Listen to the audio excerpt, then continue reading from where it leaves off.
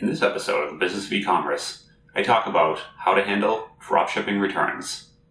This is the Business of E-Commerce, episode 49.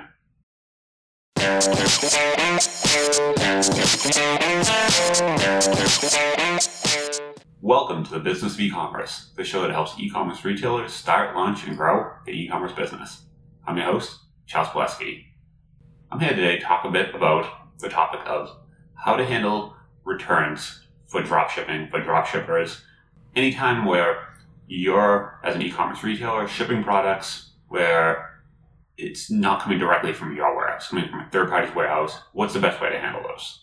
So, found a blog article actually that gave a nice outline that I wanted to kind of start with, and then kind of go into each topic a little bit, give my own kind of comments on it, and I thought it was a good place to start. So I'll also link to that in the show notes, that blog article that gave some of this outline, which was great.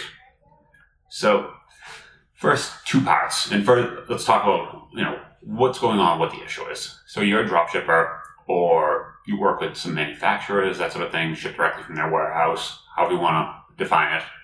But essentially, when you ship a product, it's from a third party. They have a return policy. It's not your return policy. What do you do? And this is a totally common issue. A lot of folks have this. What also makes this a bit more difficult that you have to always think about is you might ship from multiple suppliers. So it's not just one warehouse, one supplier, multiple. So how do you handle that? And first, let's say two things. First part, we'll talk about how to actually get ready for it ahead of time, how to start, and then when it actually happens, how to actually handle the returns themselves. So how to prepare for it.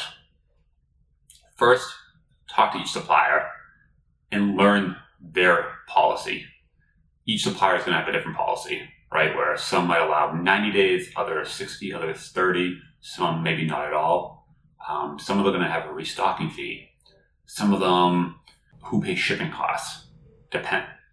Also, that might depend on if the product was defective, if it was the wrong size, if it was damaged. There's a lot of different things. So you need to go through each one of their return policies before you even start down this road, just to get an idea of what are you working with here and what are they willing to do for you as your supplier. So once you know that, then it's important to understand your return policy. The goal here is you're working with multiple suppliers, let's say. It could be simple, you're working with one. If you're working with one, we'll do the simple case first. You might honestly just want to copy the return policy. That's the easiest, right? They offer 30 days, you offer 30 days. You know it's in that window, easy, right? If there's a return, can you take the return? It's the supply return policy? Yes, very easy answer. But what happens when you work with multiple suppliers? The goal here is there's some wiggle room, and it really depends on how you want to handle this as a retailer and where you're comfortable. But the goal here is to try to come up with your return policy to closely merge theirs. It ends up being kind of like the lowest common denominator of all their return policies. So for example, if one offers a 90-day window and another one offers a 30, you might only want to offer a 30, right? Cut yours down so that you know any products sold in your stores will be covered under your manufacturer return policy. If you want to go over, now you're in that gray area, it's up to you. There might be some manufacturers that offer 15-day or shorter, so it starts once you get below 30, it gets a little dicey. So you do want to kind of think about this, think about your customers, and know that ahead of time. Plus things like who pays the shipping costs. If it's just a wrong size, let's say the customer gets it, they just didn't like it. Does the manufacturer pay? Does the customer pay? Who pays?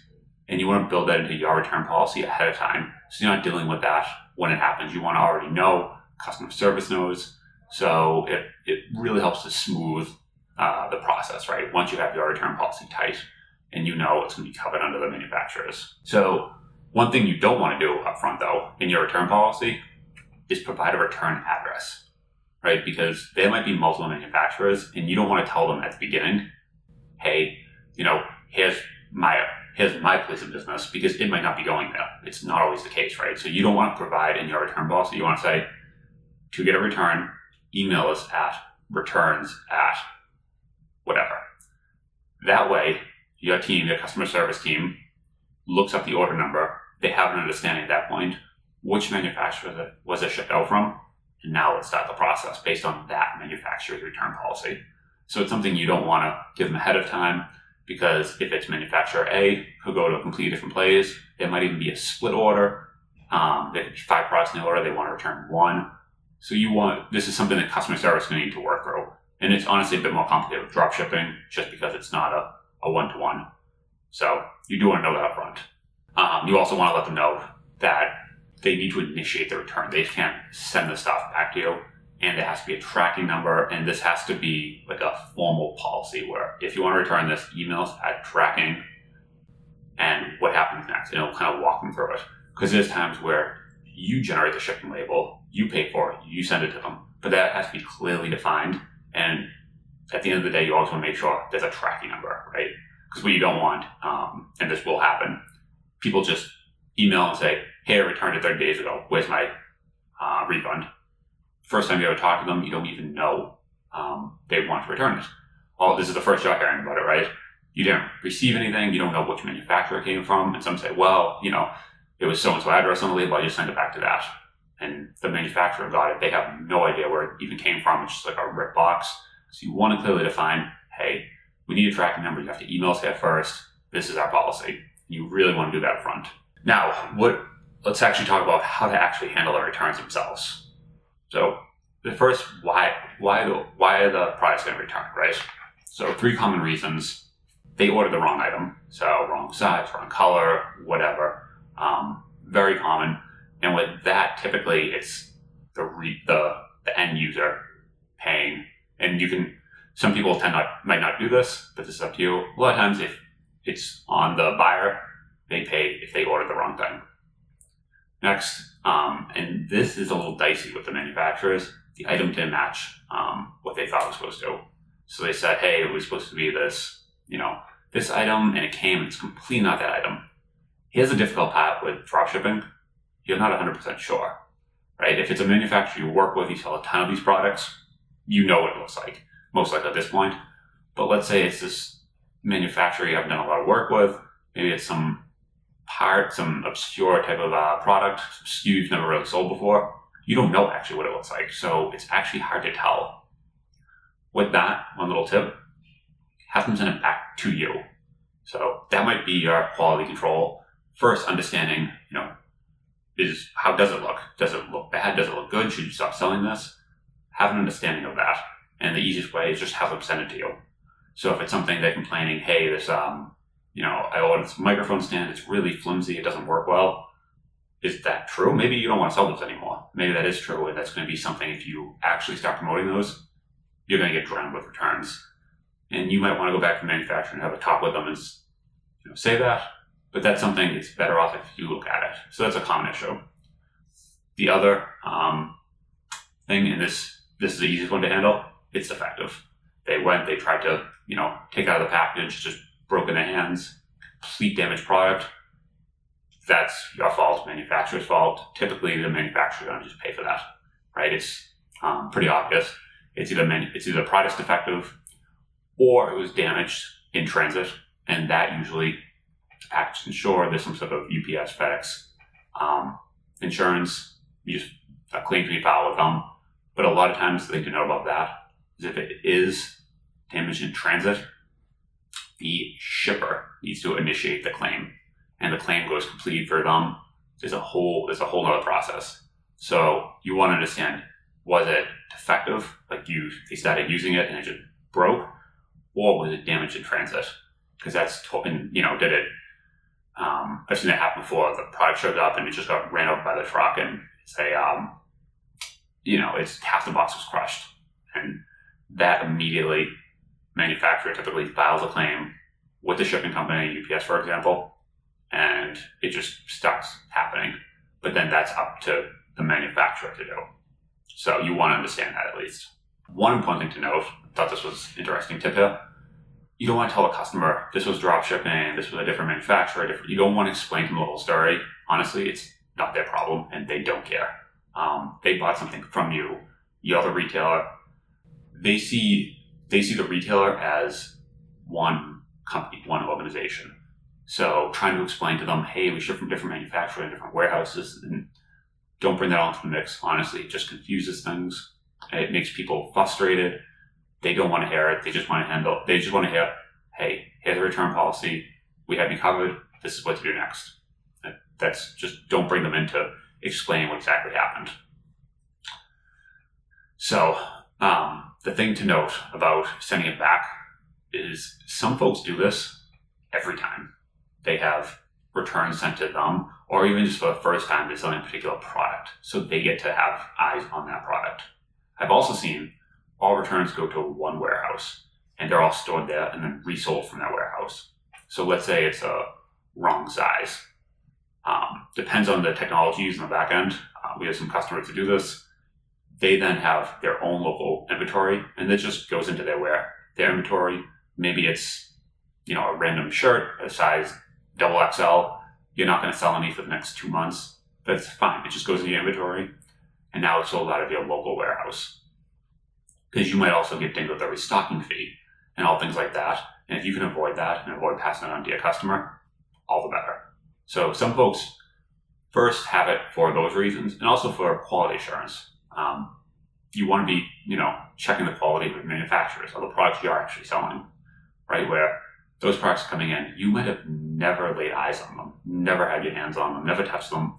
You actually want to get them and understand, is this a good product? Is this something we want to sell more of? Or is this kind of a, not very well built item? Maybe this isn't something, maybe this manufacturer doesn't do a good job. It's nice to have at least a first round sent to you. So I always recommend doing that. And if you have a place to store them and send a few more, all the better. How to actually run through the return process. I thought this was good. So I will outline here. First, the customer needs to request a return to you. So they initiate the return. Honestly, just do it something basic. Email returns at your email address to start. There are some return management systems. Depends on your volume. Until you get over some pretty decent numbers, you don't even need to look into this. So unless you're really looking at tracking these and pushing them back in inventory, and you're doing some big number of returns each day, just have emails, returns at. You then generate a return authorization number. So you give them the number and tell them what to do next. So that's the point where you make the decision and say, will this get shipped back to us? Will this get shipped back to a manufacturer? If so, which manufacturer? You might need to file a equivalent return authorization with that manufacturer if you decide to go to them. So you want to do this all front, because ahead of time, you might need to get that from the manufacturer. They generate the label. They generate the return authorization number. You forward that to the user. Versus, if you're having it go to your warehouse, you're going to generate the label. It comes back to you. So it really depends. You want to know that up front. So this is the part of the process that you want to understand. For these products, these would manufacturer A, this other side manufacturer B. If it's manufacturer A, here's how you start the return process. And that needs to be documented so that anyone can follow it, because these are coming in at all different times. Typically something customer service handles. They know, hey, they can look at the order number. It's been within 30 days. That's a return window. It's from manufacturer A. Okay, here's how to file a return with manufacturer A. You first, same deal, generate an email. Email goes out, give them the item, give them the order number. They then file an RMA return, this return authorization number, send that back to you. They might generate the label, but manufacturer B might have a totally different process. So you want to document that so that someone in customer service can go through that, and they don't need to ask. It's not this process of, what do we do? And we're freaking out when it actually happens. You want to know ahead of time, hey, we sold this, it's from this manufacturer. Here's where it's going. Here's how to handle it. And then you have to decide, and this is also part of your return policy, and also depends on the issue. Does the customer receive a credit? Do they receive a new item? Do they receive their money back? And that depends on the case. So you almost need a chart of understanding, hey, if it's defective, you can do anything you want, right? At that point, typically what people say is money back, item back. We will basically whatever you want. Is it the wrong size? What happened then? Do we just not like it? What happened then? Things like that. But typically, once you receive the item, once the manufacturer receives the item, they'll let you know, hey, we received it, we're crediting you X. At that point, you then credit back the buyer for their credit. So you have to kind of flow through this process, and it becomes something you have to track. There are systems that help you with this, but honestly, unless you're doing hundreds of these a month, even, Excel is totally fine.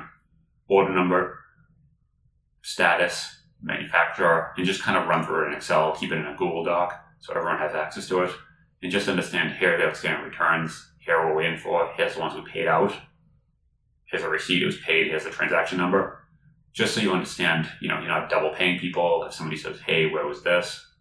You know the tracking number, you can look that up, it's all kind of stored, and you want this to be something accessible by your whole team, so that if somebody calls in also on the phone and says, hey, I returned this 25 days ago, where's my money? You want to know, give me your order number, great. Here's the tracking number, great. Oh, that's meant the manufacturer. Well, the manufacturer hasn't triggered that return yet. We'll let you know. Call the manufacturer, do the same with them. You're now their customer, right? So now you're following up with their manufacturer, your drop shipper. Hey, this was returned, here's the tracking number, here's the order number, what's the status? Oh, sorry, we screwed up. We'll do that today, and then you can back to your customer. So you want to track this somewhere. And honestly, unless, like I said, you're doing hundreds of these, just stick with a Google Doc, keep it simple, and that'll really just streamline the process. And keep these documents also somewhat publicly accessible. Google Doc, Dropbox, anything, where the whole team can understand, here are the return policies for all the manufacturers. Here is the process on, if you get from manufacturer A, email this address, call this number, go on the website and fill in this form. There's all different procedures, and you want to have that mapped out ahead of time. So then when they crack open that order, understand, they just go down the flow chart, and the decisions are already made. And that's really the key here, that you don't want to make these decisions during the return. This is the point where if somebody purchases from you, they're unhappy, something went wrong, maybe they had a vacation plan and they were planning on using this thing they purchased from you on vacation.